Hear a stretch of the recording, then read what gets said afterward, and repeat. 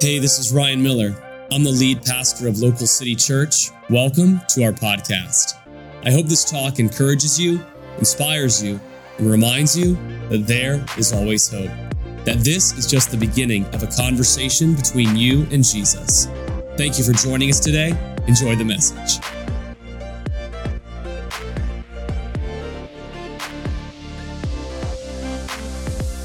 And over the next few weeks, we're going to talk about how God has a name. And it's so important to remember that because names reveal to us the identity of someone. See, nowadays, we don't put too much emphasis on names. It's just like what sounds cool, what's pop culture right now. It's one of the things I love about my wife, Adrienne. She made us be very intentional about the names that we gave our boys of Shepherd and Theodore. They have significant spiritual meanings. And back in the time that the Bible was being written, a name was not just something you opened a baby book and said, that sounds good, or what's popular, or what's my favorite character on my Netflix show. I want to name my kid that, right? That's not how it worked back then. The name conveyed identity. It conveyed history of your family. It contained significance of who you are and who God had called you to be. And God actually has identified himself for us.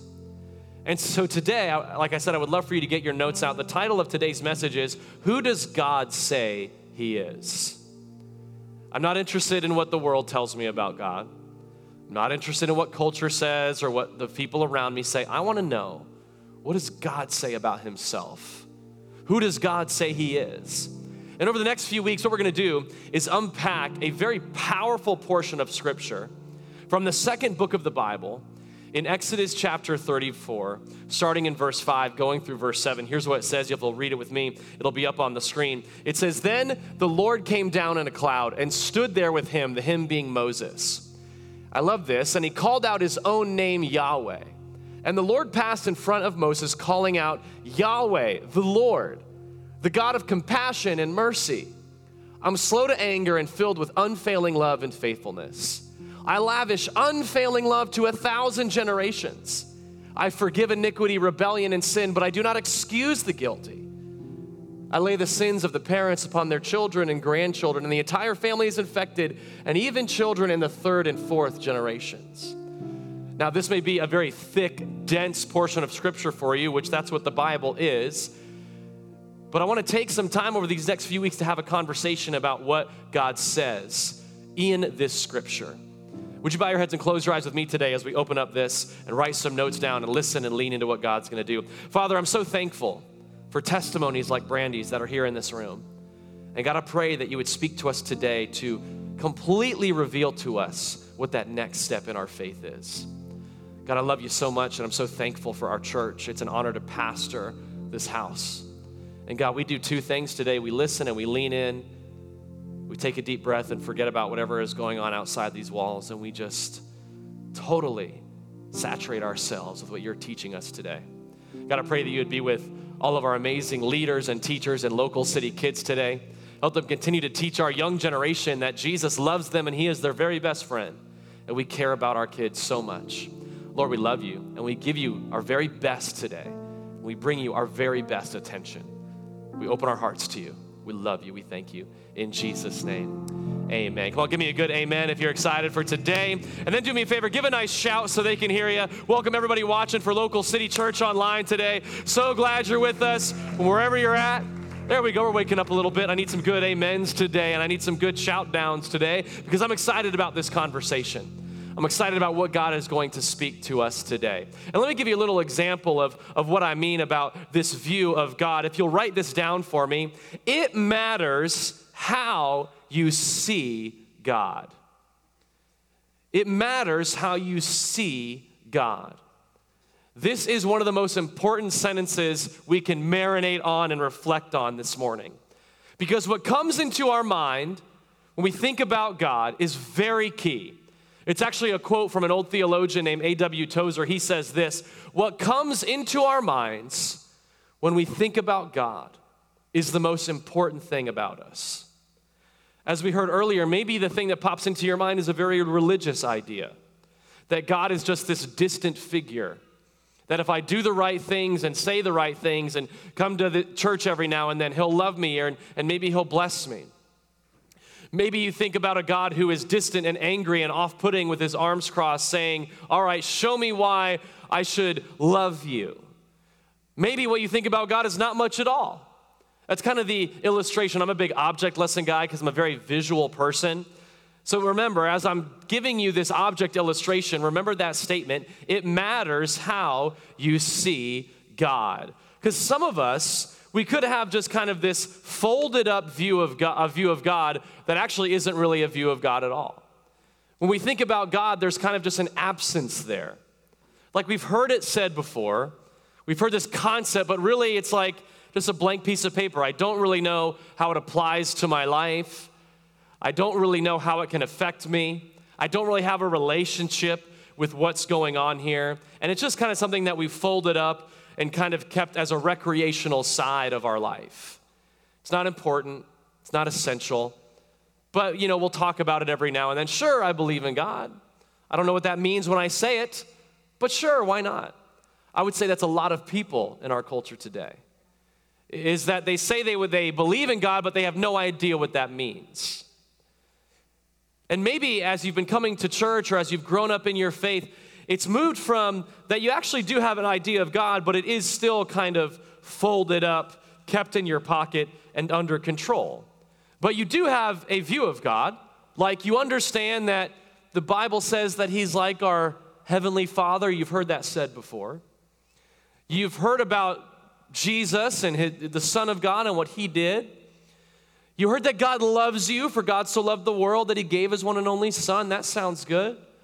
But again, it's not this overtaking big picture. It still is something that you kind of fold up and put it in your pocket. It's like, yeah, God and I are good. I remember when I was a youth pastor for a long time, a lot of you guys know that, and I would always check in with my students who hadn't been in church in a long time, and I would ask, how's your relationship with God going? How's your faith? And they would say, oh, Pastor Ryan, me and God are like this, bro. And I would be like, that is just such a easy see through it that you and God are not like this at all, because no one talks like that with their relationship with God. I mean, we're like this, bro. Oh, really? When's the last time you read your Bible? Oh, that's not what our relationship is about. We just kind of know, we kind of have more of a distant thing, a mutual understanding going on, right? I sound like my youth was like from California, but they were not. But that's kind of what they sounded like, right? Now, the other idea is that maybe we have stepped into this idea that God is big. Like, look at the screen. Like, we've stepped into this idea that God is bigger than us, but the way we see him and our view of him is very small. Like God's big, he's huge, but our understanding of his name, our understanding of his identity is very minuscule, very small, not something that would be overpowering our fears and doubts and seasons and problems. Well, over the next few weeks, what I want to do is help you move from a non-existent folded up view of God to, again, maybe today you would say, you know what, maybe I do believe there's a God out there, and if he wants to know me, I want to know him. And then maybe we could step into the idea that God is big, he is massive. But what I want you to lean into today is that this is where our view of God should be. This incredibly great, large, fills our whole perspective. That when I look at that, it is all I see. That this is the lens I see the world through. This is the lens I see my life through. And that I don't have to have this fear that I can't know what that big word means. That it actually is that God has a name. He wants to be known, and he wants to know me, and he wants to have a relationship with me, so that when problems seem big, when my life seems overwhelming, I can turn and say, God, you are so much bigger than all that, and I bow to you and surrender to you today. When life seems great, and we're walking in blessing, and business is good, we remind ourselves that, God, it's all because of you. The only reason I have this is because you're a big God who has invited me into relationship. Come on, if you're thankful for a big God, give me a better amen than that. You hearing me today? Because here's the thing, it matters how we see God. But what I would continue to encourage you is this, is that we may not be able to know God exhaustively, but we can be sure to know him accurately. God's an infinite God. It's impossible to know every aspect about him.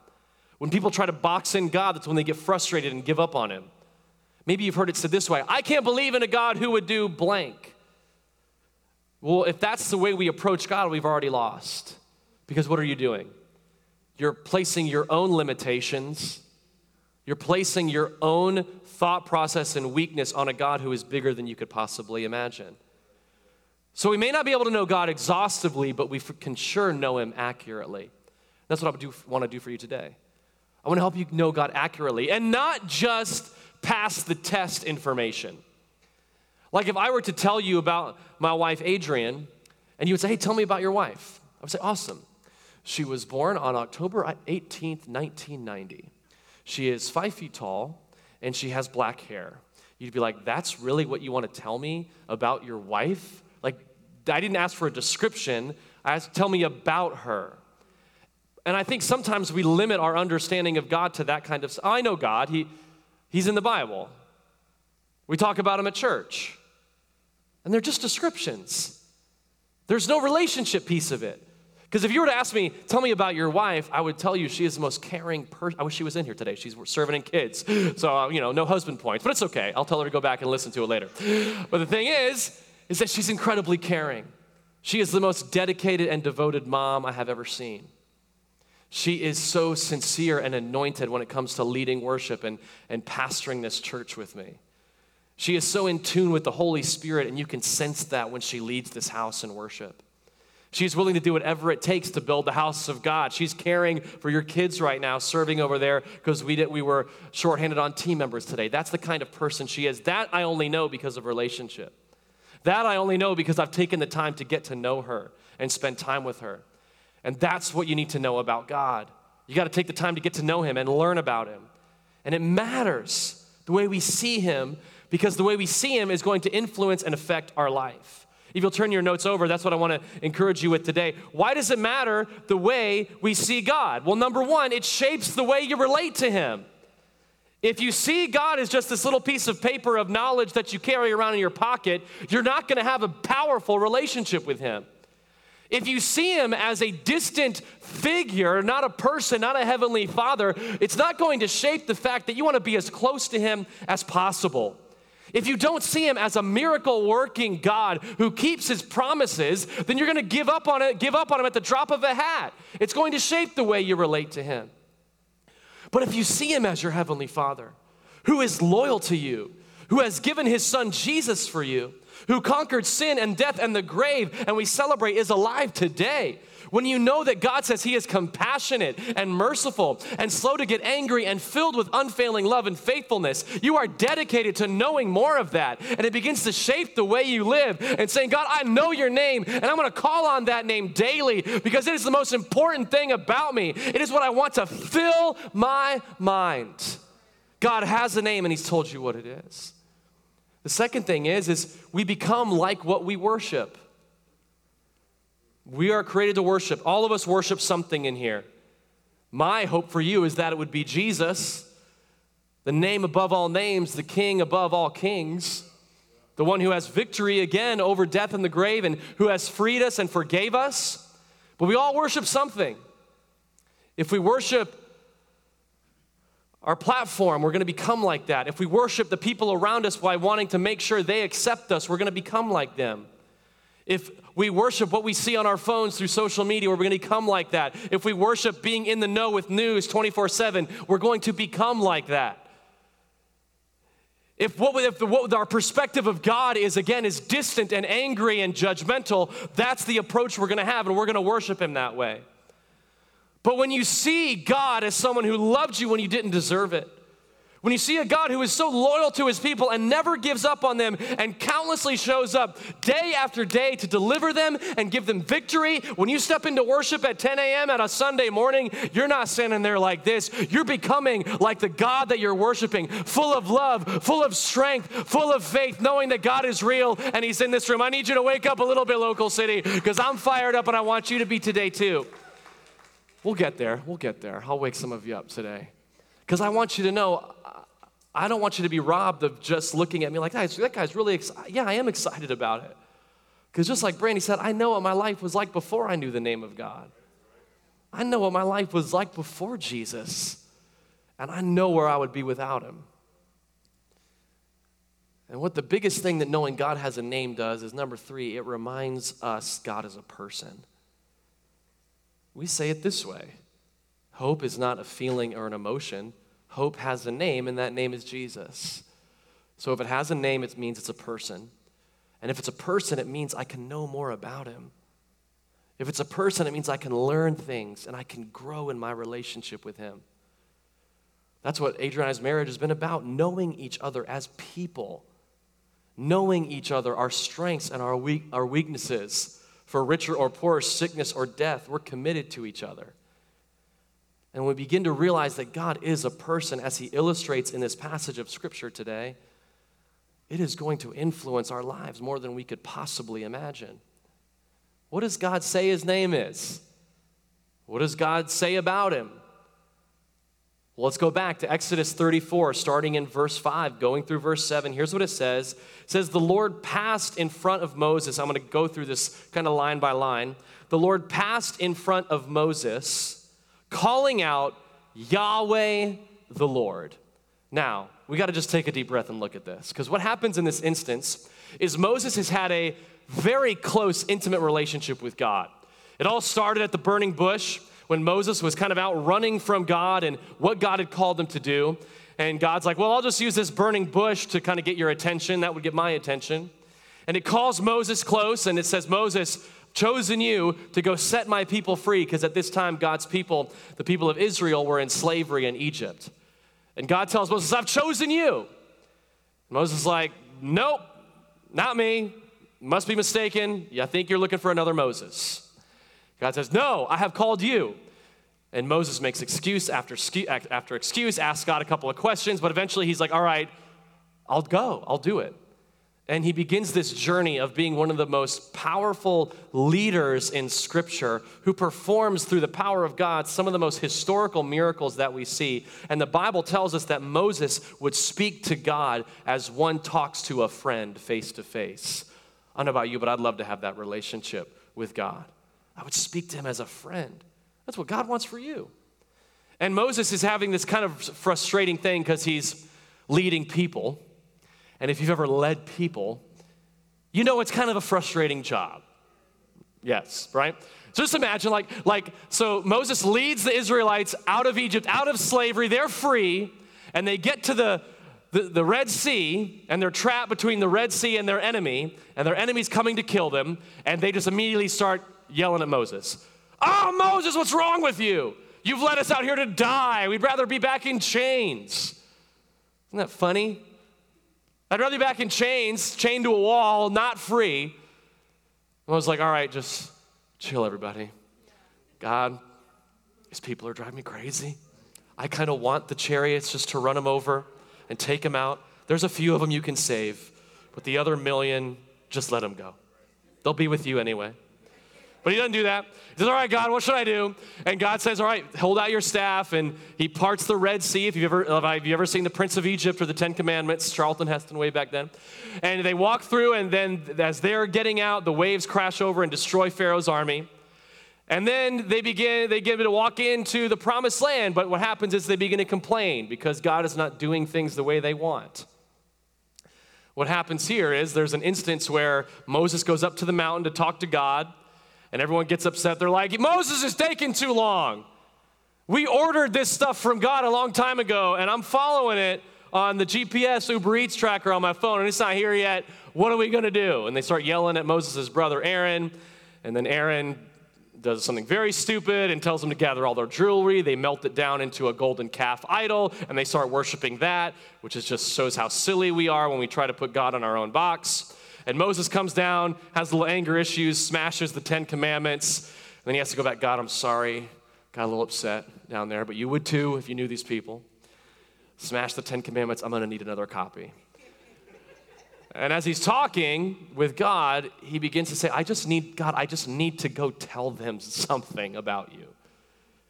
Like, I know you called me, but I need a little bit more right now because this is hard. And if only I could see who you were. If only you could just tell me more about you, I would walk down in confidence and be able to lead them. And this is where we pick up. It says the Lord passed in front of Moses. Actually, what God says before is, hey, I'm a little too great for you to see, so I got to hide you behind this rock and protect you so you don't die, but I will pass before you, and I will shout out who I am. And as I pass by, behind me, you will see all the glory and goodness of who I really am. And he says, Yahweh, the Lord, the God of compassion and mercy, I'm slow to anger and filled with unfailing love and faithfulness. And the Bible says that Moses is so overwhelmed by what he just witnessed, by what he was just a part of, that he says, God, I don't want to go anywhere if you're not going. Like, I don't want to go anywhere. If you are not with us, we will die. We need you. I cannot believe how much glory and goodness you contain, and you have allowed us to know you, and I can have a relationship with you. I don't want to go anywhere if you're not leading me or sending me, because without you, I can do nothing. See, the thing is, when you get a little bit of God and you truly experience him and he begins to tell you his name, you can't get enough. You begin to realize he is more than you could ever possibly imagine, truly full of glory and good. The Bible says that Moses walks down and his face is shining so bright people can't even look at him. But God says some important things here. I'm going to share them with you somewhat quickly, and we'll unpack this over the next couple of weeks. But the first thing that he says is he's calling out Yahweh. This is the name of God, Yahweh. I want you to write these down. What are these 5 names? Well, what you'll see is, I think it's the statement before, is that names are revelatory to the nature of a person. Names are revelatory to the nature of a person. So what God is doing right here is showing Moses his nature. And the first thing he tells him is, I am Yahweh.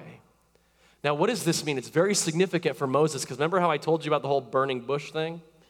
Well, there's this instance where, again, Moses is making excuses, and so he's beginning to see the nature of God. And God says, I'm going to call you to do this, Moses. And Moses says, I can't do this. Who am I going to say is sending me? And God says, I am. And Moses says, I don't know what that means. But Moses asks a second question, is tell me the significance of who you are. Tell me your character and your nature. And God says this word, he says, yea, which means I am that I am. Meaning that God is calling Moses back to this idea of here's who I was when I called you. I haven't changed. I am the God of Abraham, the God of Jacob, the God of your historical fathers. I have been here. I am the God who was. I was with you at the burning bush. I was with you when you walked through the Red Sea. I was with you when the people were complaining and you were about to just tell them all to go away. I was there. But now this second instance, again, life in our journey of faith is about growing, is God uses Yahweh, which adds 2 more pieces to it. Because as we study in the Hebrew language, this word conveys 3 different things. The Yah is who was, the Yeh. And the is the who. Now God is telling Moses, this is who I am right now. I'm the God who is. I see what you're going through, Moses. My name, though, is to let you know that I am with you, and I is, that's not good English, but I is right now in this moment helping you. That's my name. It's not just from the past, but it's in the present right now, helping you see that I am full of compassion and mercy and slow to anger and unfailing love and faithfulness. This is who I am right now, Moses. And the A means, but also I am the God who is to come. Nothing surprises me. Nothing catches me off guard. I want you to know there's nothing that catches God off guard in your life. He is there for you. He is preparing you. He is helping you. He is with you every step of the way. He is Yahweh. I love that Yahweh even sounds like the language of breath and breathing. That I would still be a heap of dust on the ground if it weren't for the breath of God. What is God's name? I say it every time I breathe. Yahweh, who was and is and who is to come. It's not just God. It's someone who wants to have a relationship with me in my past, my present, and my future. But who is he in the was and in the is and as the is to come? I'm glad you asked. He is, number 2, is compassionate and merciful. God has compassion for you. I need you to understand that. And when the Bible does a lot of lists, right? There are probably some list people out there. Like when you get into work, you got your list app that you use, or you got your little notepad and you're like, I got to do this, return this email, make this phone call, and you make your list, right? Well, God's a list person too, but he doesn't just list things kind of haphazardly. He has a lot of intention behind it. So after Yahweh, and again, God tells Moses twice, like Yahweh, he's pretty much saying Yahweh twice, Yahweh, the Lord, Yahweh, Yahweh, but I'm compassionate and merciful first. So what does that mean? It means at any time, no matter how life is going, no matter how messed up you've been, no matter how many mistakes you've made, when you approach God, the first thing he always will be is compassionate and merciful. Some of us are not approaching God because we're afraid that he's going to be judgmental and harmful and attacking. But the first thing he is compassionate. Come to me, all who are weary. Come to me who are carrying a heavy burden, because I am merciful as well. I want to forgive you. I want to help you. I love this idea that God is compassionate. The Hebrew word that in the original language that's used is this compassion idea when it comes to that of a parent, the nurturing of a parent. That I so desperately want to care for my child and help you. And I'm telling you, I have learned more about my relationship with God in the 5 years I've been a parent, now parent of 2 of them, of just how amazing the heart of God is. And what it means to love someone and want the best for them and be so compassionate and merciful towards them. That is the attribute, the character, the identity of God. The third thing is that he's slow to anger. I love that one. Woo! Made my parents and a lot of teachers angry in my life. And I know some of them who were not slow to get angry. But I love that God is slow to anger. Meaning that, again, it takes a lot to make him angry.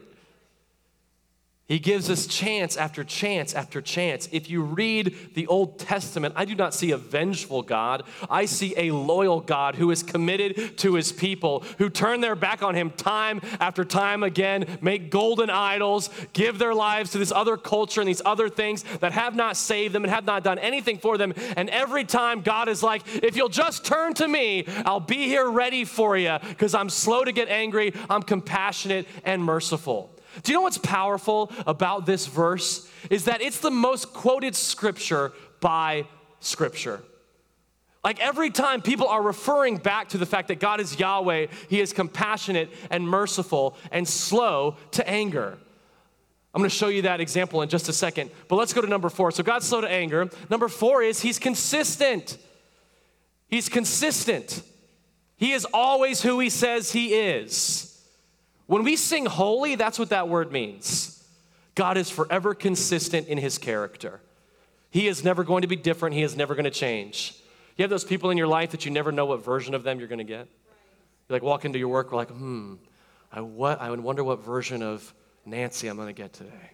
She's going to be nice and caring or very mean and vindictive. I don't know who's coming in. And if you don't have that person, you might be that person at work. No. But we have those people in our life, right? God's not like that. Every time you approach him, whether it's here at church or in your quiet time, he's the same. Compassionate, merciful, slow to anger. He is consistent. And the 5th thing is he is responsive. He's responsive. God's always responding to you. He's always helpful. He's always there. And what I love about this verse is it became foundation for so many people in Scripture. I talk a lot about the Psalms because it's such a powerful testimony of working out your relationship with God. Well, in Psalm 145, here's what David says. He quotes Exodus 34, if you can throw it up on the screen for me. He quotes this verse. He leans into it that, yes, Lord, you are compassionate and gracious. You are slow to anger, abounding in love and faithfulness. And then David says, turn to me and have mercy on me. Show your strength on behalf of your servant. Why is he saying that second part? Because he remembers the first part, that God, you're compassionate and gracious and slow to anger, abounding in love and faithfulness. There's a prophet by the name of Joel is a prophet who begins to prophesy about the day of the Lord. And what is the day of the Lord going to be about? What is our life about? If you'll throw it up on the screen for me, it's about returning.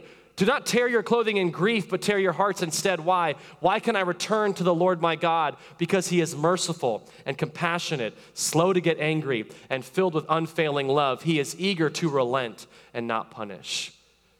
And one of the people that I'm probably was so glad that God was slow to get angry and full of mercy is the disciple Peter, and he challenges us in the second book that he wrote in the Bible that you must not forget this one thing, dear friends. A day is like 1,000 years to the Lord, and 1,000 years is like a day. The Lord isn't really being slow about his promise as some people think. No, he's being patient, slow to get angry. He does not want anyone to be destroyed, compassionate and merciful, but wants everyone to repent, filled with unfailing love and faithfulness. These are the names of God. When you see that big picture of God on the screen, I want you to think about these statements. Compassionate, merciful, slow to get angry, unfailing love and faithfulness, meaning he will always be there. You may not be able to know him exhaustively, but you can know this is true and you can stand on it today. And what I love about God is as we grow in our relationship with him, our life is unlocked to be who we were created to be. We have a married family circle that meets on Tuesday nights. And it was funny, when we first started, in the beginning of the semester, we would play games together.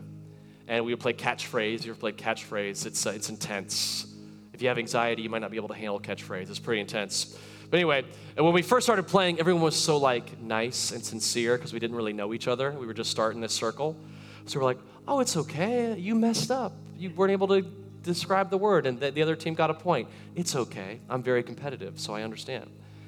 But as it's grown, like just this past Tuesday, it was like cutthroat catchphrase. It was like, no, it buzzed before you said it. All right, no, I ran out of time. All right, let's go. Come on, we gotta win here. We gotta score a point. Let's go. We gotta do this. I'm not saying that we're more angry at each other, but we're more comfortable around each other now because there's a relationship there. We don't just know each other's names by memorization. We have a relationship with each other now. And when you have a relationship with the name of God, it changes the way you relate to him. It reminds you that he is a person. Who does God say he is? He's Yahweh, the God who was and is to come. And what is he in all of those instances of was and is to come? Compassionate, merciful, slow to get angry, filled with unfailing love and faithfulness. He has a name. And I pray today that's how you would relate to him this week. That when you wake up tomorrow, you would not think that God is off on some cloud, but he is passing by you just like he did with Moses, as one would do with a friend, calling out, I am your Lord, I am your God, slow to get angry, compassionate, merciful, filled with unfailing love and faithfulness. God has a name.